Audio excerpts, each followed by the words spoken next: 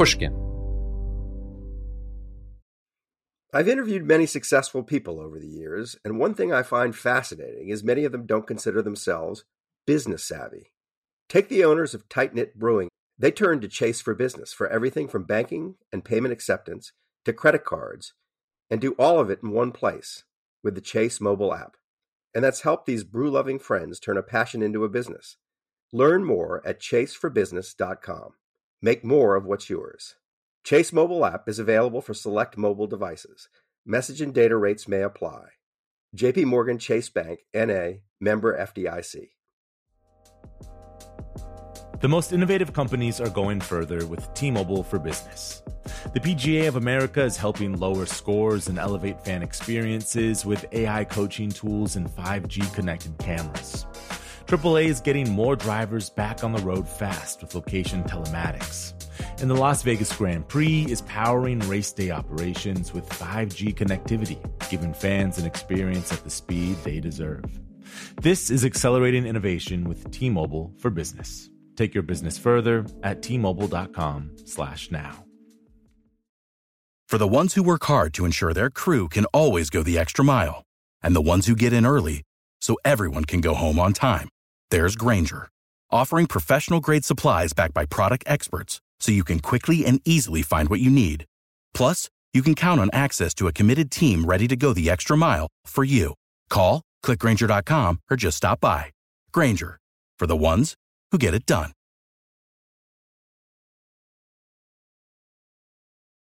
I was so happy to be fighting back and standing up for who I was. We were happy. It probably was the happiest riot in the history of America. For a minute, I just stood there. I just stood and took it all in. And I knew something was changing. From Pushkin Industries, this is Deep Background, the show where we explore the stories behind the stories in the news. I'm Noah Feldman. Welcome to this week's episode, where we're going to talk about the 50th anniversary of the Stonewall Uprising, an iconic moment in the history of the rights of gay and lesbian people in the United States.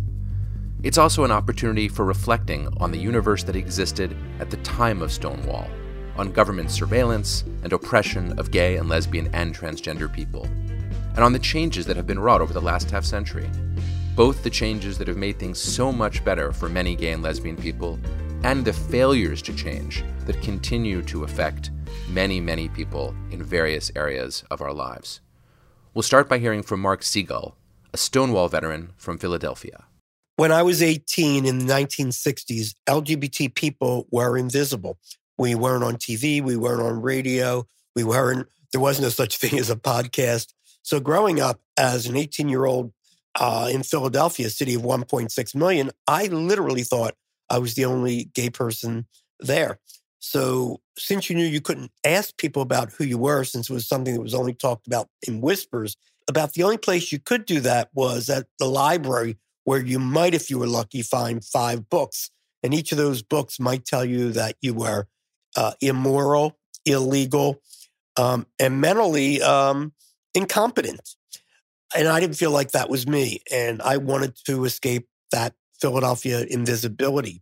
So I went where I thought there were other gay people at 18 years old, which was New York. And I moved to New York on May 10th, 1969, a date which I will always remember because to me that represented freedom. And for the first day I could begin to be myself. When you went to New York at that point, there were no neon signs which said where there's a gay area, because even in New York in 1969, it was illegal to be gay. And gay people could not legally congregate. Gay people could not go into a bar and ask for a drink. A bar that served known homosexuals would lose its liquor license. So one of the few places you could do that in was in a legal bar called the Stonewall. And in the Stonewall, you could be yourself. It was a dingy, illegal bar which served watered-down drinks. But when you went inside, you could be yourself. And that was the magic of Stonewall.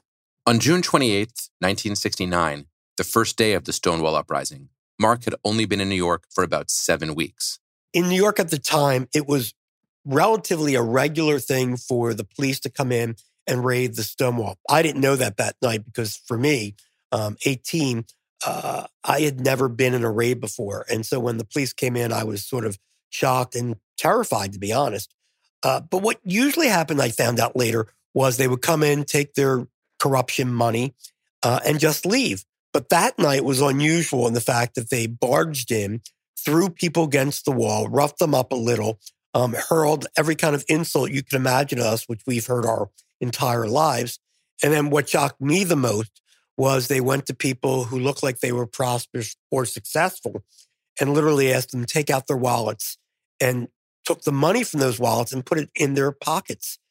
That, I think, showed me how little they disregarded us, that we meant nothing to them. This was the police stealing. And what are we to do? Call the police? They were the police. And then slowly but surely, they allowed us to leave the bar by carding us. And we didn't disperse. And the police, they got their corruption money. They did what they wanted to do. And they were ready to leave. Every time they opened that door, we wouldn't leave. We eventually started throwing stones, cans, or anything we could find on the street at those doors. And the police literally were afraid to open the door. They were imprisoned inside Stonewall. It is the first time that we imprisoned our oppressors. That's the reason why it's called a riot. And that's the reason why it's history, is for the first time we fought back as a people. As for me, standing there, I felt full of adrenaline. While I was terrified inside the bar, once I got outside the bar, my attitude, mind, body all changed. It became supercharged, full of adrenaline, and very joyous. I was so happy to be fighting back and standing up for who I was. And I'm sure everybody who was there felt the same exact way. We were happy. It probably was the happiest riot in the history of America, because we were fighting back for the first time. There was just a scene of joy. I'm sure the police didn't feel that way. I think they were terrified. They had never seen anything like that. They'd always thought they could do whatever they wanted to us. And this went on for hours. And I literally at one point was standing across the street watching the scene in front of me.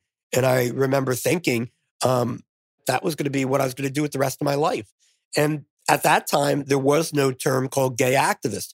So I didn't know what the hell I was going to be. I just knew that's what I was going to do.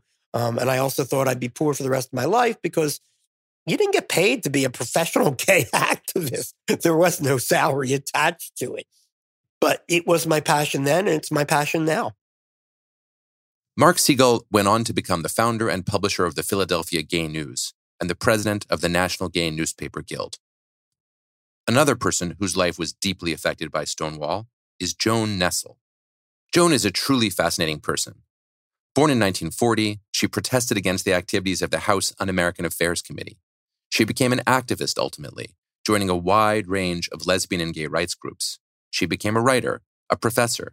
She founded the Lesbian Herstory Archives, and she has continued to teach and think about questions of liberation and the erotics of desire from the time of Stonewall very much up to the present. She joined us all the way from Australia. Hello. Hi, Joan. Hi. It's Noah Feldman. How are you? Okay, it's an early, dark morning here in Melbourne, Australia, so I hope I have a flow of words. I'm sure you will. Thank you so much for joining us. One of the reasons that we wanted to have this conversation with you is that we're all looking back 50 years later on the Stonewall Uprising and trying to understand its context, its meaning, what it meant to the people who were there in it. And I wonder if you would start by helping us to just set the stage for Greenwich Village in the late 1960s as a lesbian person making your way there. What was it like for you? Let me start 10 years earlier, because all these beginnings have befores. When I was 17, I was just a desiring young woman looking for the lesbian touch. And that's what drove me to follow women who looked like lesbians. We're talking 1958 now, so in Greenwich Village, right? Down the streets to see where they were going. It was this whole underworld that I was desperate to be a part of. And you were from the Bronx, so how did you know to go down to Greenwich Village? Deviant cultures have a way of finding who needs them. And the village was it seems to me, as soon as I knew there was another place outside of the Bronx, was known as a place for queer people. And that, I want to say, that it was a very real word then. 2 words, freak and queer, which is what entered my head as I entered this world. So I walk into a place, there was a place called the Sea Colony, and it became part of me for 10 years. So the Sea Colony was also in the West Village, just a short walk from where the Stonewall Inn is. Yes. Tell us about the Sea Colony.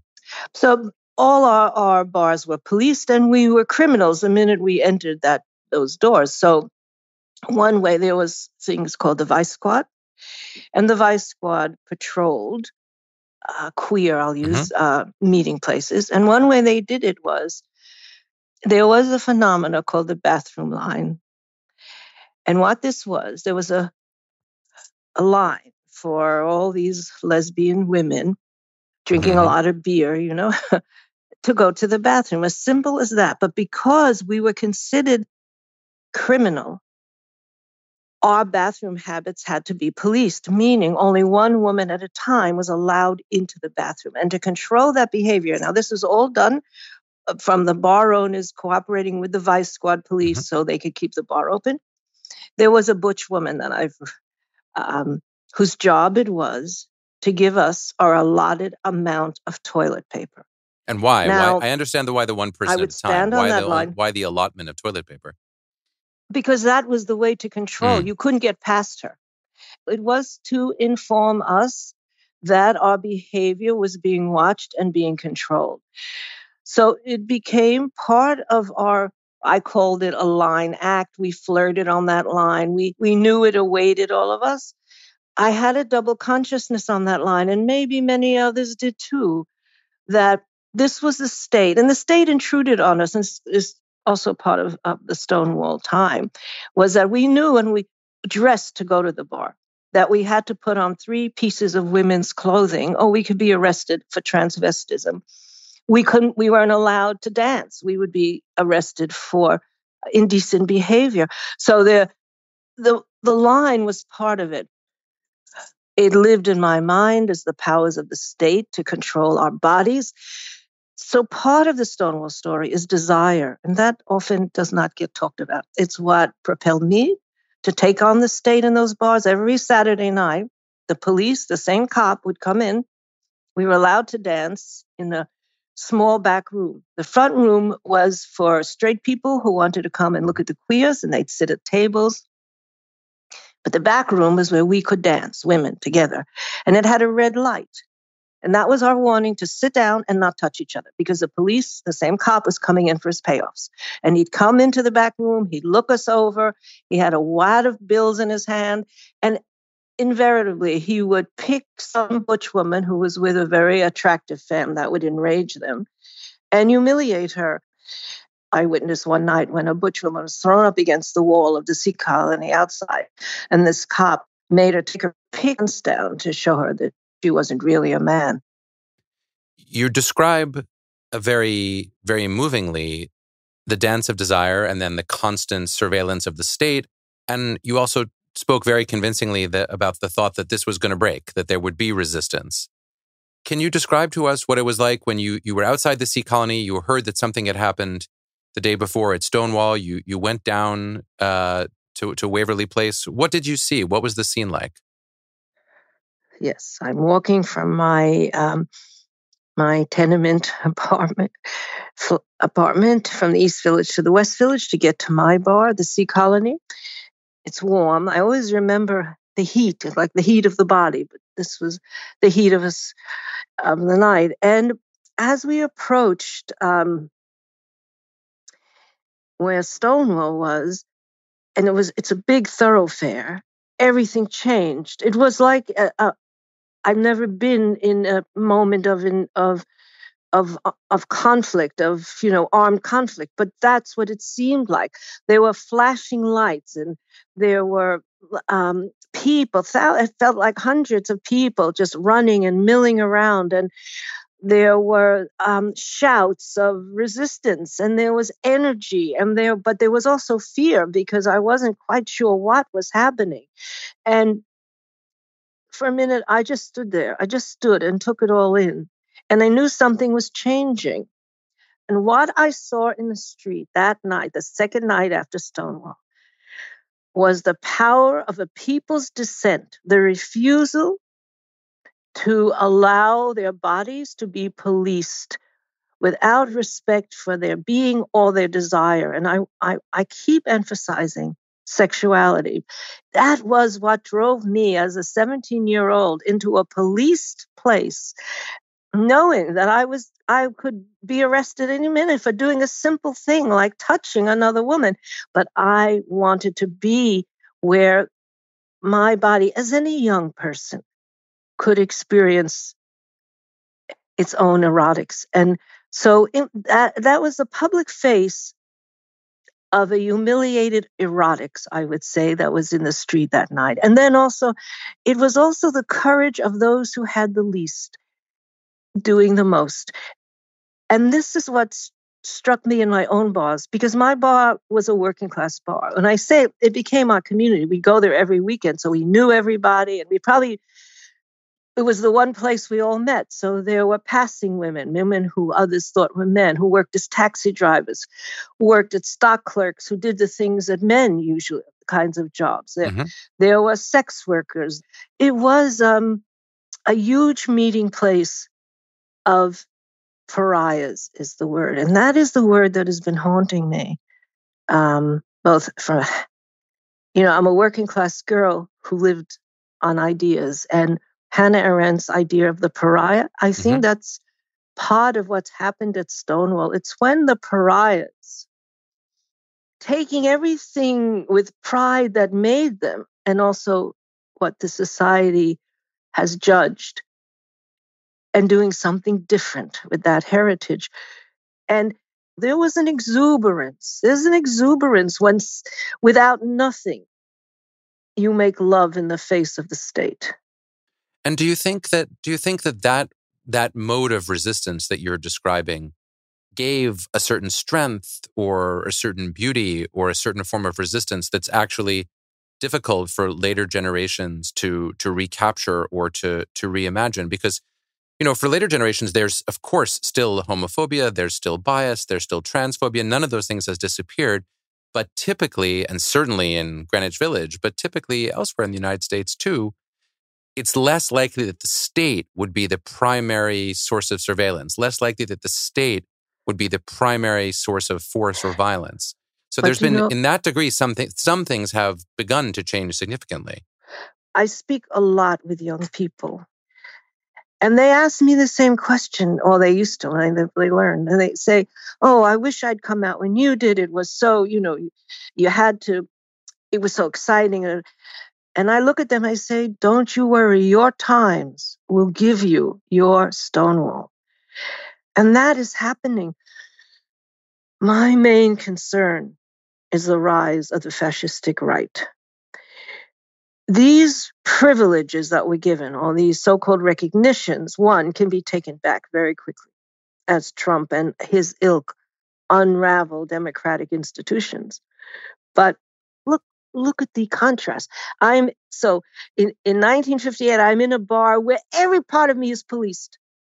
But I felt so alive. I knew I wasn't going to take that. I knew nothing they could offer me was worth the culture we were creating under such duress. And now, in one of the most obscene political moments in American history, queer people are being, in a way, celebrated. New York is flowing with queer love. And that's wonderful in some ways. And I see how it moves the young people. And I see all of that. But the larger context, the forced movement, the shutting of doors to migrants, this is all part of my queer self now. The pariah is always aware of when the door is shut, of who becomes the new face of the unwanted. People will say, oh, you must be so happy. You must be so happy being a gay person. You don't have to take your allotted amount of toilet paper. Well, first of all, there are still many who are, metaphorically. And secondly, there are humanity doesn't end with a queer positioning in one time, in one place.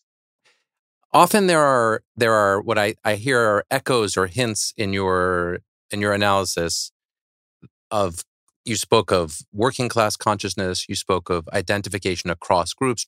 And I wondered whether at any of these times that we've spoken about, you self-identified as a socialist or a Marxist, and I wonder how do you think about the interaction between that identity and your other identities? Well, they're all of a piece. Our paths are like a rope. But my beginning point were the women who stood beside me, and some were passing women, so they would be part of a trans community. Some were sex workers, and that's always been an important community to me. It was for them. Everything I did, in a way, was for them. They touched my young woman's body. They were the first who gave me that deep pleasure. But more than that, they gave me a narrative of courage with bruises, with hardship, with economic deprivation. But they tried so full-heartedly to create a life for themselves. So I feel honored. And I feel honored to know the young people now who are trying to do the same in Trump America.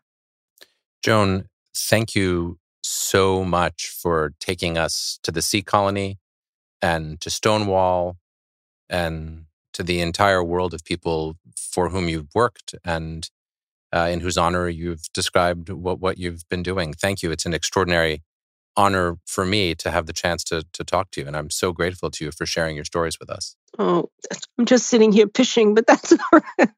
That's okay too. That's a good part of life as well. No, you've earned that.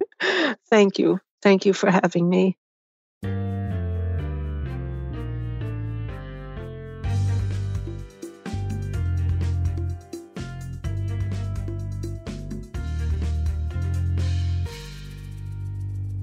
It's a privilege and fascinating to hear from people like Joan Nesel and Mark Segal, who both lived in such an immediate and powerful way a series of crucial historical moments, a whole long, complicated period of historical evolution.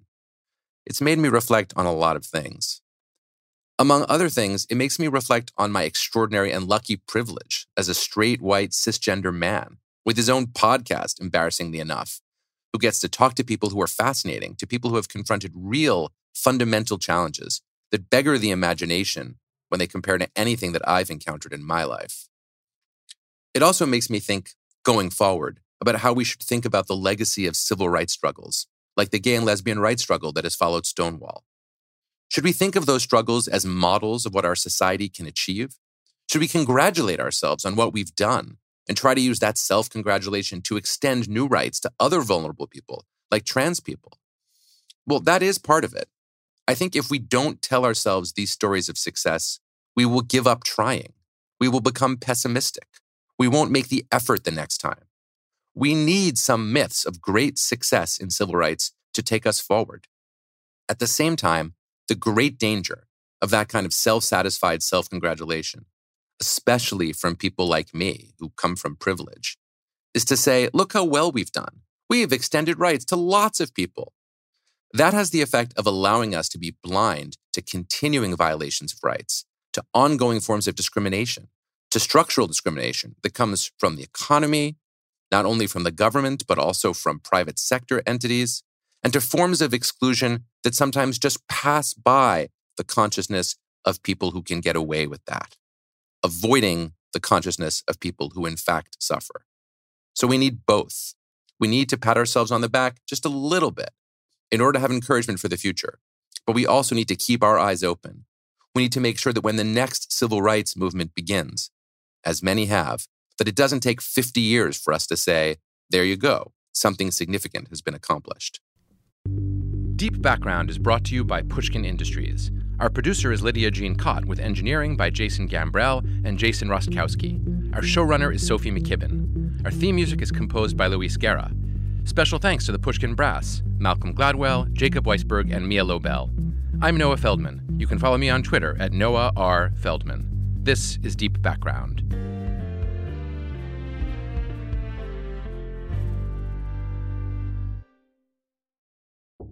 It all started with two federal agents who heard a rumor. She mentioned, well, there is this alleged murder to have taken place. There was just one problem. They had no clue who the victim was. We have to do our job, and we have to find out, who did they kill? It had been 15 years since this alleged murder. Was it still possible to unearth the truth? I used to watch the Unsolved Mystery shows, and I often thought about calling because I was like, this is not right. How can a person get killed and no one knows anything? I'm Jake Halpern, and this is Deep Cover, The Nameless Man. Listen wherever you get your podcasts. And if you want to hear the entire season right now, ad-free, subscribe to Pushkin Plus on our Apple Podcast show page or on pushkin.fm/plus.